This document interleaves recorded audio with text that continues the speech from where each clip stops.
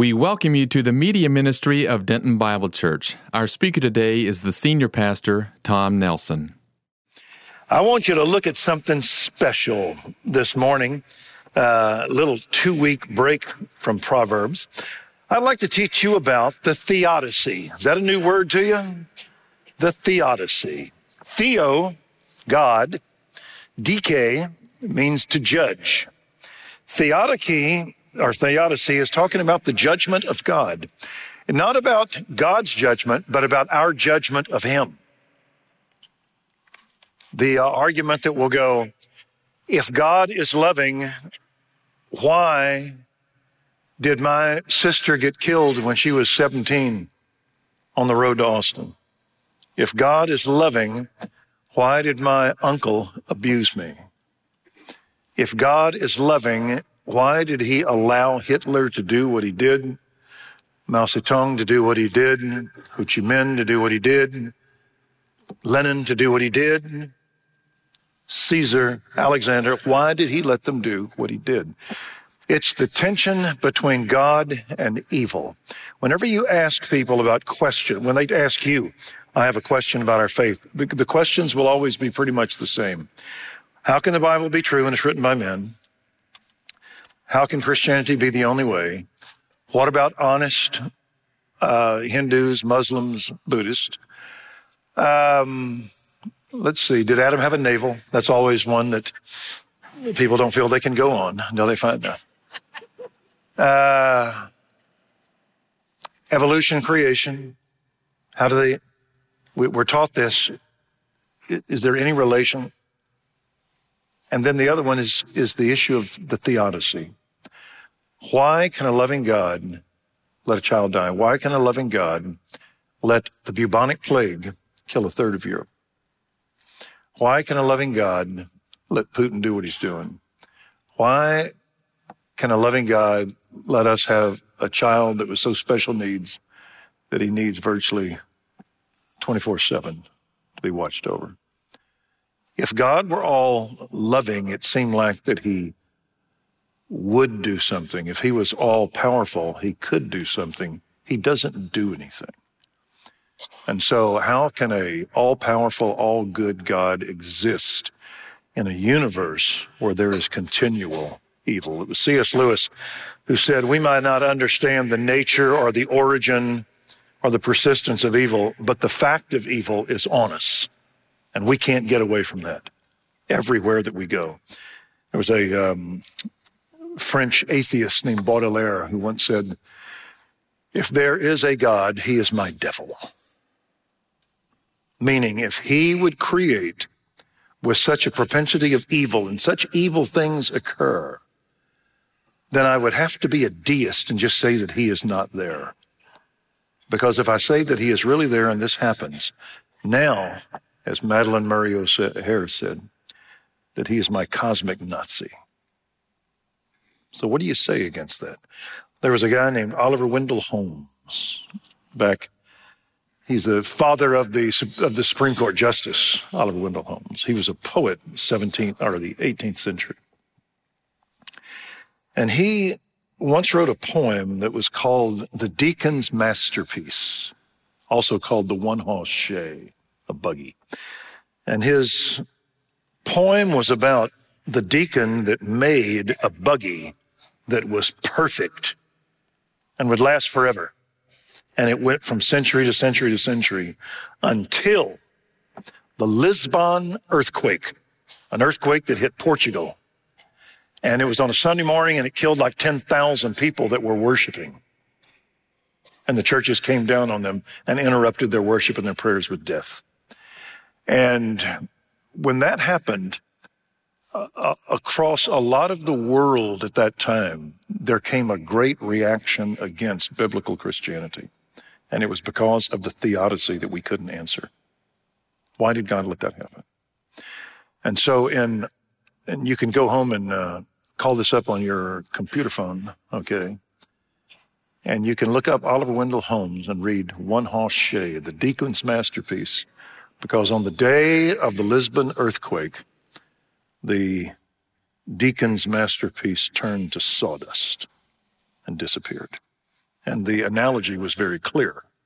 You cannot have a good, all-powerful, loving God coexist in a universe where an earthquake can take place on Sunday morning and kill 10,000 of his people in the midst of worship. Hannibal Lecter. There's a jump for you right there.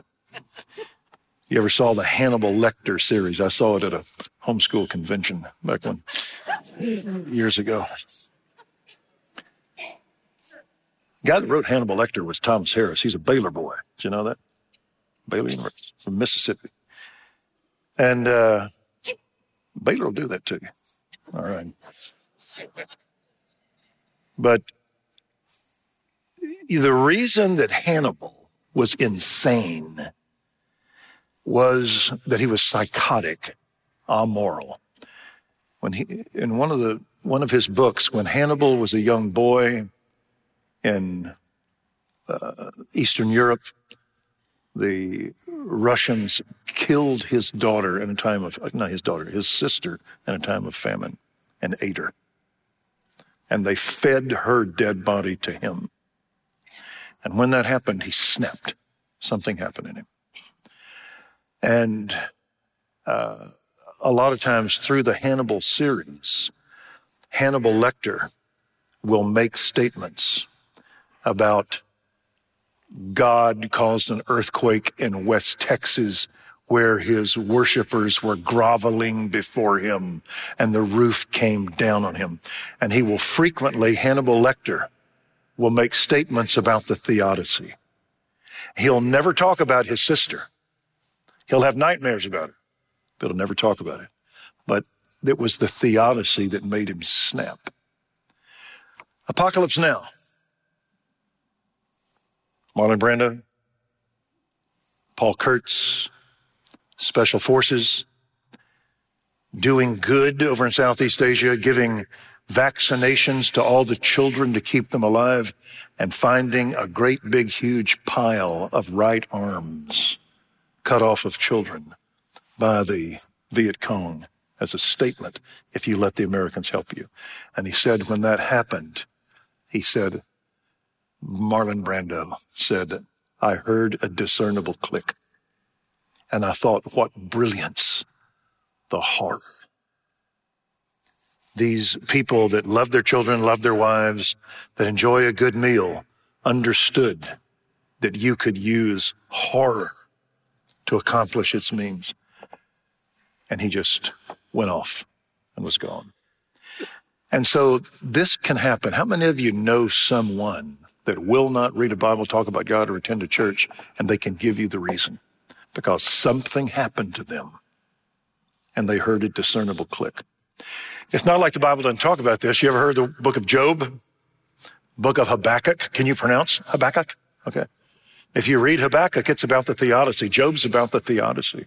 In a sense, the entire Bible, evil is introduced in chapter 3. It is remedied in chapter 22 of Revelation. Genesis 3 to Revelation is about the conflict of God and evil.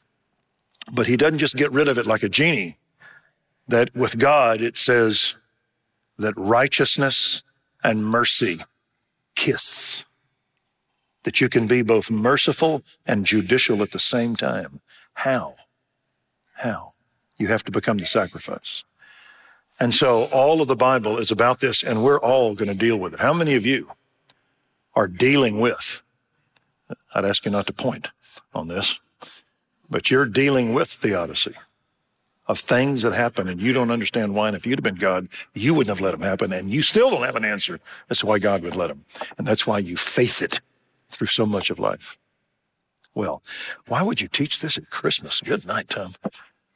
This is the best time to teach it because the coming of Christ was the answer, the beginning of the remedy to the greatest of all questions on why does a loving God allow evil. Let me just begin with this, that if you're going to have a religion or a philosophy and purport what you think is truth, absolute truth that governs the conduct of man, you're going to have to deal with evil. You've got to answer the nature of it, the existence of it, the origin of it, the solution to it. You've got to deal with evil. And if you can't, you're just a paper tiger. In polytheism, you have an evil god. Let's see, Loki, Pan.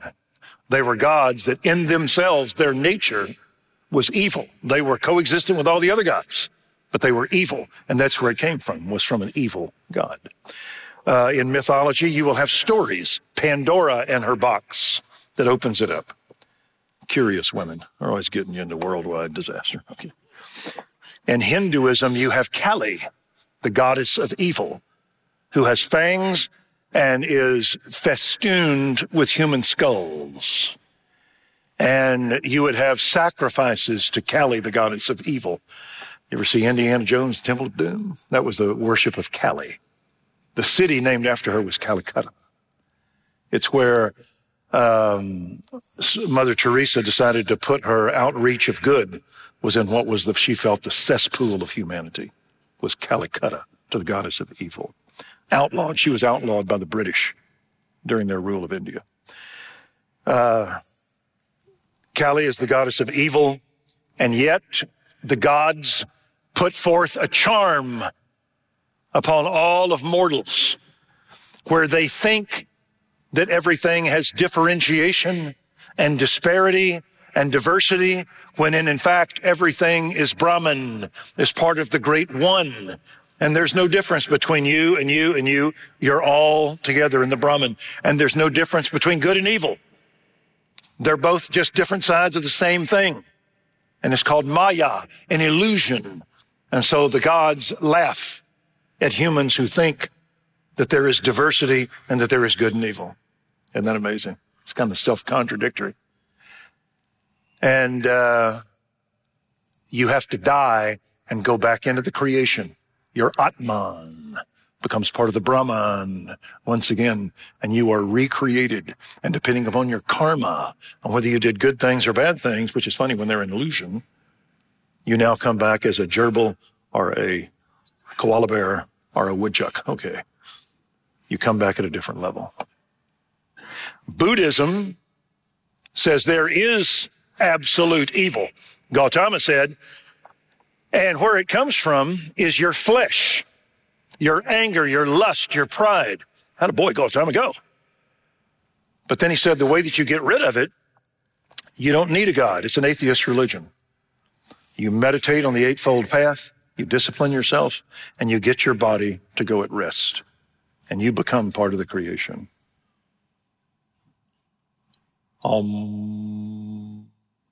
Kindle.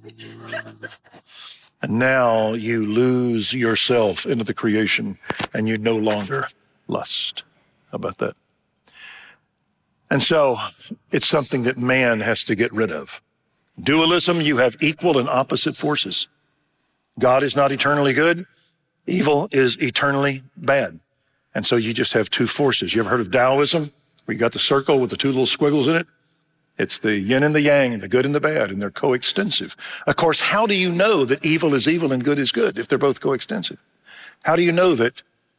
You ever see Star Wars? That was Taoism. How do you know that Luke is good and gets to wear white chiffon, okay, and Darth is evil and has asthma? All right. How do we know you're not doing evil by building hospitals? You know. And so we don't have an absolute good whereby to judge evil. In atheism, evil is sucked into nature. It's not something above, metaphysical, that's above man, good and evil.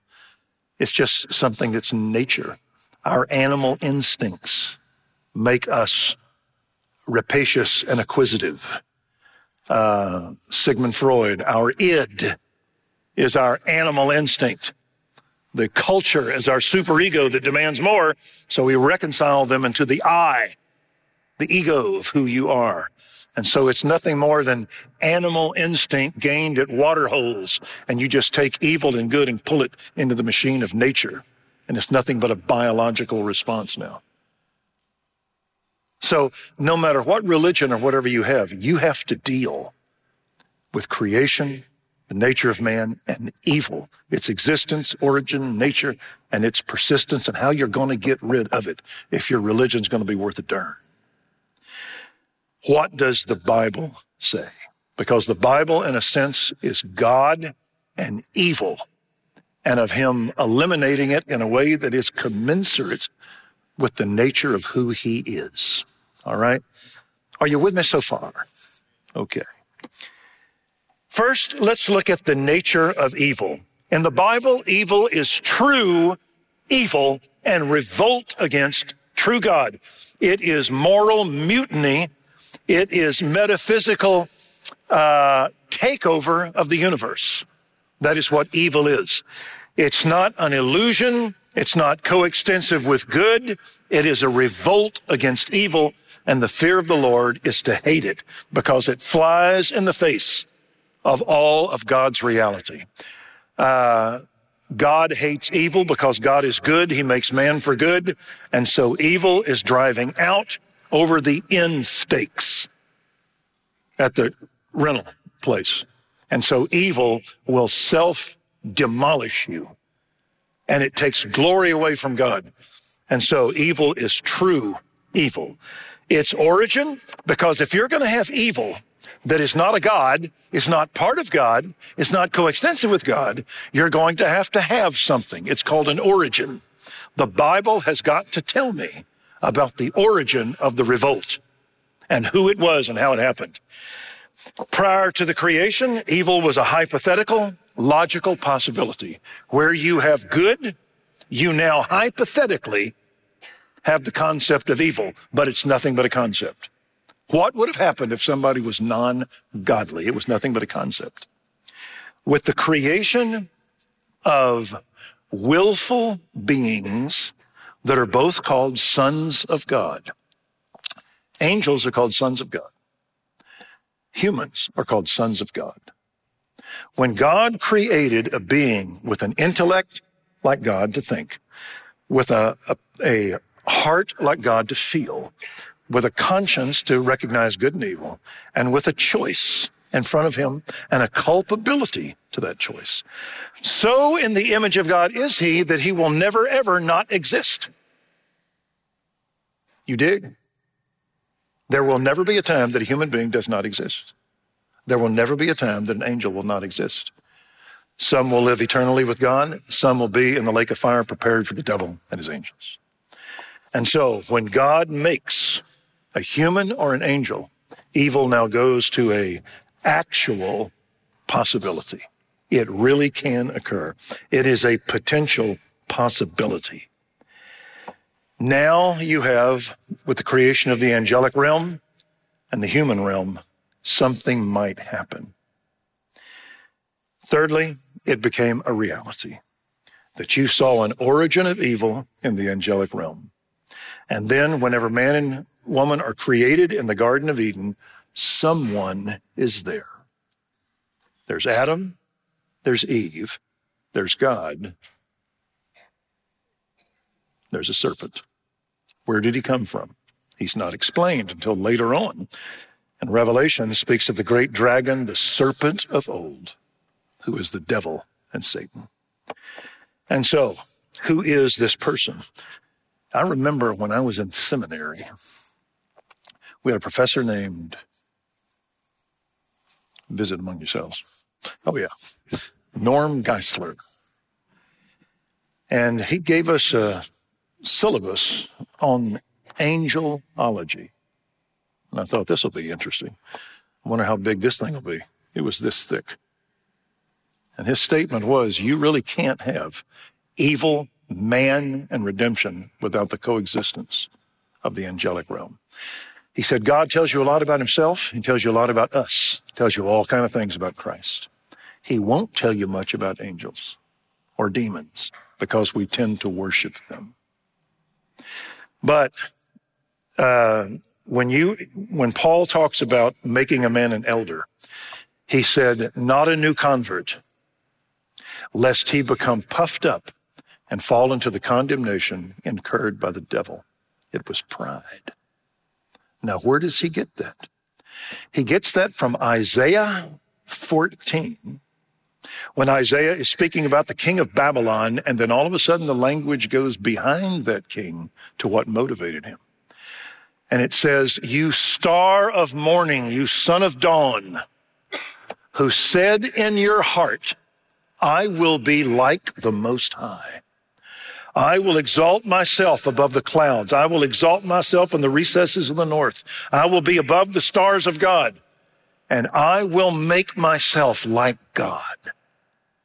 Isaiah 14, Ezekiel 28, where you saw in primeval time, you saw a rebellion in the angelic realm. And apparently, here's something interesting. How many of you ever wondered, why don't the evil angels repent? Can any more angels fall? No, because there is an election to the angelic realm. Paul told Timothy, I charge you in the presence of God and Christ and the elect angels to do nothing in a spirit of partiality. The elect angels. Depart from me into the lake of fire prepared for the devil and his angels. And so you have in the angelic realm a temptation that was given. And after that, there is a probation that cannot be violated. No evil angel will ever come back. They are given over to evil. And no good angel will ever sin. It's kind of like, can you remember as a child or at any time putting your hand upon an open burner on a stove? You ever do that? It is so seared into you that you will never do it again. Your will is sealed. I doubt any of you have in your prayer life say, keep me from touching a red hot stove, God, because I enjoy it so much and it's a temptation. No, your will is sealed. There's no deception to you. You know what that can do. I was teaching this in the Bible study a while back. One of the guys in the study held up his hand. I thought he was asking a question. He was showing you a scar on his hand as a boy. Y'all remember those gratings that would be in the hallway? That you always, as a boy, would stand over in your underwear and warm up in the cold. I'm on the only one here, okay? And there was a grating. And I bet you there's a bunch of kids my age, I don't know if they still have those things, would fall down on them and it would leave an impression on you forever. And so he held up his hand and I went, heat rating, right? Yep. He put his hand, he'll never do it again. He'll never do it again. And that's the way in the angelic realm, they saw something and they will never, ever do it again.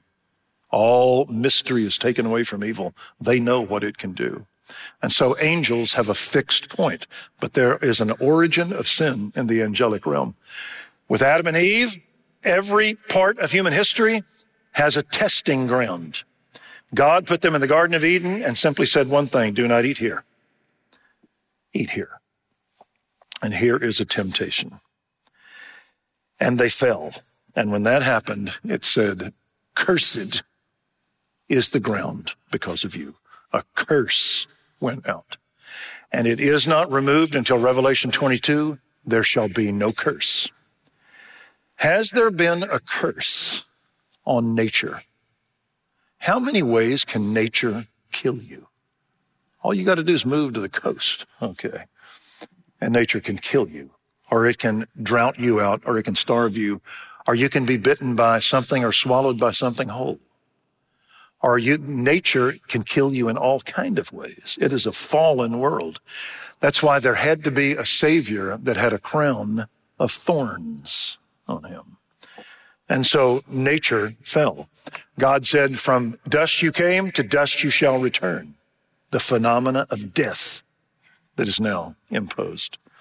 And Adam's fall, we sinned all. Death came through one man. Sin came through one man and death through sin because all sinned in Adam. And so we die. Mankind is now called by this the children of God, and the children of the devil are obvious. We were dead in our trespasses and sins and were by nature children of wrath, even as the rest, sons of disobedience. By this the children of God and the children of the devil are obvious. Jesus, ye are of your father, the devil. And so from the womb, a woman gives forth in pain Pain is coming from her. Job, man is born for trouble, like sparks fly upward. We are natural-born killers. And so mankind now becomes, in the domain of darkness, he is now the child of Satan. He's a born rebel against God. What's another classic text? To the serpent, God says, I will put enmity between your seed and the seed of the woman, and he'll bruise your head. Who are the children of the serpent? I'll put enmity, Satan, between your seed. Who are the seed of the devil? Give you a hint. They're in this room. We were. Until we got transferred from the domain of darkness and born again into the family of God. Amen? You've got to shift lineages and die to who you were and raise up to who you are not. That's the way you do it. And so mankind now is a child of the devil, and that's why everything that man's touch, he'll screw it up. The home, the business, the government, the education. You can end up having children's stories read by drag queens, all right? Can that ever happen? Only in our public libraries. And so anything man touches, he'll defile it. Darrell Royal said he used to hate playing TCU because it was like cockroaches falling in your scrambled eggs. Meaning you can beat them, but they just mess up everything. And that's the way, you heard it here, that's the way that man is. He is cockroaches in the scrambled eggs. No matter where you put him, he'll mess this thing up. Did it happen in the home? Wife, your desire shall be for your husband. You're going to try to take over. A sweet woman? Yeah. I said to my wife, does that mean that you're a rebel against me? She said, why do you think the Bible tells me 5 times to be submissive to you? Okay. And then it says, but he shall rule over you. Men can be irresponsible, or they can be violent. The home got affected. Men won't submit to God. Women won't submit to God. They'll try to take over and they'll get violent. Children from the womb brought forth in pain. Conceived in sin, brought forth in iniquity. How many of you taught your children by saying, hey, don't share the ball so much. Keep it for yourself sometimes. Did you ever have to do that? You need to learn about evil, son, just as much as good. All you ever want to do is be loving. No, man now becomes a child of darkness. And then ultimately, the seed of woman will crush the serpent's head. The serpent will wound his heel. Someone else got cursed. Who was it? Jesus. And so that is, if the Bible does not show you an angelic creation, an angelic fall, a human temptation, a human fall, take it and throw it away. There's no use reading it. It's all fluff because it's not dealing with the issues. And so evil takes place at a time and place. Incidentally, will there be a redemption of evil at a certain time and place with a certain person in a certain way? Yes, there will be. And then the return of that person to remove the very existence of it. God is sovereign. And so that is the reality of evil, and that's where it comes from. It's a revolt against what is absolutely good. The purpose of evil. Number one, evil is inevitable whenever you have creatures in the image of God that can choose. If you want to get rid of evil and its possibilities, you've got to get rid of you, your nature. We live in a world that evil is a real evil. If you go to cuss somebody, God won't put a hold on your throat that you can't say the dirty word. He'll let you say it with all the results therein. If you pull a gun on somebody, God will not make the trigger hang. He will not make a Nerf ball come out. When you're driving and someone rolls you off the road and you roll down the window, you will not invariably begin to recite the Lord's Prayer. Okay. you will curse them. So God will not mollify your nature. It's like James Dobson said, you need to teach a kid, is that life is loaded. You have actions that have results. God bestows on you the burden of choices. You can't study the history of lions and cheetahs. They're hardwired. They can't act other than they are. But can you study the life of humanity? You can have Middle Ages, Renaissances, Reformations, modern world, abortion and pornography and destruction. So man has real choices.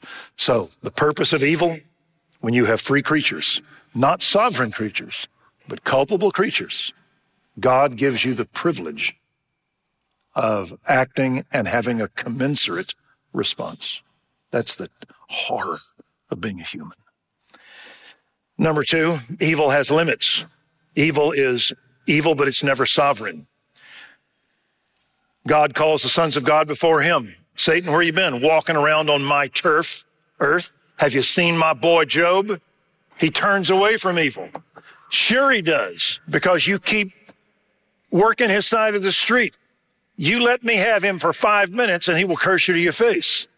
You can have him, but you can't have his body. Destruction. Did you see him turn? No, but skin for skin. A man will give his kids so that he can walk. You can take his skin. Boils erupt. He still will not turn on you. God said you can have his skin, but you can't have his life. Satan is evil, but is Satan sovereign? God always limits him. It goes like this. Simon, Simon, Satan has demanded permission to sift you, plural pronoun, you 12. He has demanded permission to sift you like wheat, to find out what is wheat and what is chaff. He's demanded. He can't do it, but he's asked me. You know what I said? I didn't say no, but I prayed for you that your faith won't fail. But after you have fallen, you will repent and strengthen your brothers. You need a good whooping, Peter, and I'm going to let it happen, and you're going to be a better man. Isn't that an encouraging text? Satan is not free. He don't like you, but he's not free. I will let him only be free to the level that I think is wise. And that's a problem sometimes. Did Peter have to weep deeply, bitterly? It's part of God's plan sometimes. And so, evil has limits. Evil also reveals God. The angels must have wondered. He is a great, powerful being. I wonder what would happen if you tried to challenge him. Would he be merciful? Would he be patient? Would he be, and they had to invent words as they're going along. Would he be patient? Would he be wrathful? Or would he be long-suffering? That was always a possibility. The idea of God was hidden until you have evil. And now the wrath of man shall praise thee. It's brought out. And now he becomes, as the Bible says, he becomes a theater to the angelic realm to behold the mystery of God, things into which angels long to look. They can now see who God is. And so it reveals God. That's why on a piano, one time I had a girl in the church, and I was talking on this, and I had her play Jesus Loves Me, but she only played on the little white keys. Is that a key? Is that a key? Okay. She played on the white keys, and it sounded kind of tinning, kind of shallow. Blink, ding, dong, ding, ding, ding, dong. All right. And then I said, now, play it on the black keys. Play it on those in the cracks in there. And she played it, and it was lush and big and broad. Whenever you have God without evil, you'll only see a surface level of him. When evil comes in, now you see what is heroic, How many of you saw the great Christian film, The Truman Story with Jim? I'm just lying. Okay. What was his name? Jim Carrey. The Truman Story. True man. The true man. Little boy that he is an actor in a reality show and he doesn't know it. The stage is not really real. It's a stage. And there's somebody directing it, bald-headed Ed Harris, the God figure. And everybody in the world watches this most popular show of young Truman going through life. But everything is governed so that he will not hurt. He will not be wounded. He will not be in pain. He can't even get a girlfriend, okay? Everything is governed in his life so that it's nice and pastel, all right? And he starts realizing something ain't right. Something's not right, and it's not satisfying because there's nothing in Truman that can be heroic and great. And he just doesn't want this kind of happiness. And he starts finding out this is not real, that they're keeping me from a real world where there is pain. And you remember he tries to escape? He gets to that boundary of the biggest sound stage in the world. And he finds a door. And at that point, if you're going to not buy this, you owe me like $5. Okay. We're telling you about the movie.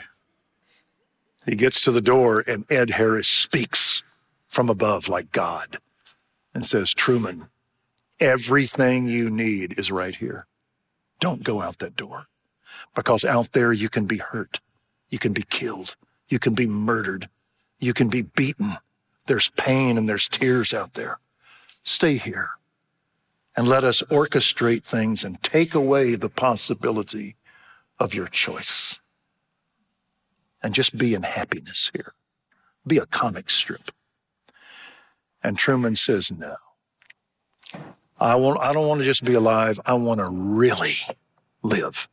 And if there's pain and heartache and death and tears and grief, then I want it. But I don't want a false world.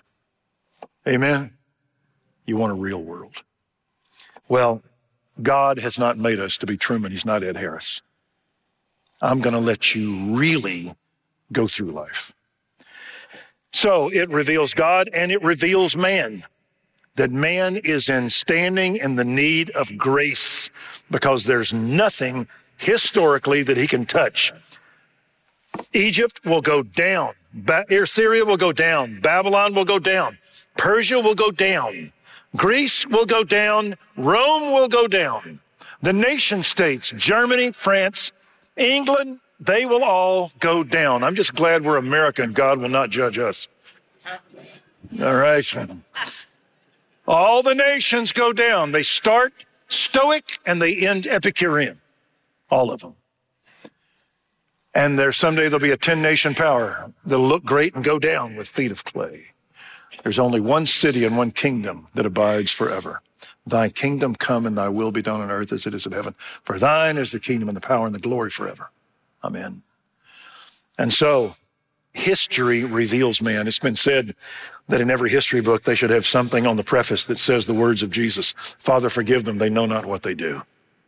It's always depressing. Well, and sin also reveals the purpose of sin, reveals a plan.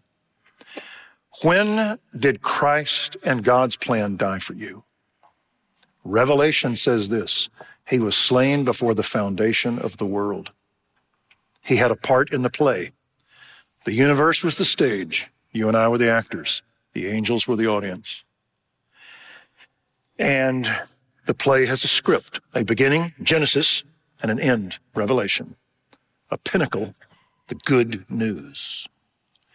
And so, all through this play, there are those, it will move to the place that Christ will die. God has it in his plan. Are there those who will believe and God will not lose one? They're called the elect. When was grace granted you? 2 Timothy 1:9. Grace was granted you in Christ before the foundation of the world. He chose you in him before the foundation of the world. Whom he foreknew, he knew you. He predestinated your horizon where you will end up. And so we have sin to thank. That sin will occur, God will grant us grace. And then your next point is that sin will elevate man. We're in the Garden of Eden, naked, with no guilt, with a family. When we are saved, we end up in the presence of God eternally in the new heavens and new earth. Would you rather be naked in a garden with a snake and a mate, or would you rather be in the eternal state? Give me the eternal state, especially without the snake. Okay. And so God has a plan, and that plan would involve evil. Capulets and the Montagues. What are we talking about? Romeo and Juliet. He's got a play. It's all in his mind. It works its way out into a sacrificial death of lovers. In a cross, in a tomb, on their bodies, and around him there is the reconciliation of enemies. He has a plan, but it takes time. And that's the Bible. That's the fascinating thing of the Bible, is that it's a chronological unfolding until where we are and then beyond. Nobody could have written this. And so that is the origin of sin, the purpose of sin and of evil. Next, we need to look at the persistence of sin. Why doesn't God end it? How about if God ended evil 25 years ago? Who would be in hell? Bunches of you would be in hell. If God had ended it at Woodstock, I would be in hell. How about you, Steve? You were toast. Okay. Are we glad that God does not end evil immediately? Yeah. I've had guys say, why doesn't God get rid of evil? I said, good. We'll start with you. He's not sure about that. Yeah. No, God, there's a reason for the persistence of sin. And then how will God eliminate sin? Will he just blow a whistle, say everybody out of the pool? Or will he have a way that is the pinnacle of the Bible that will most display his character and how he gets rid of sin? He will become Romeo. He'll become one of us who will die. To that, no human could invent. That's of God. But we're out of time. So you got to come next week to find out how this ends. Don't die. Don't miss next week. You get thrown in jail, break out.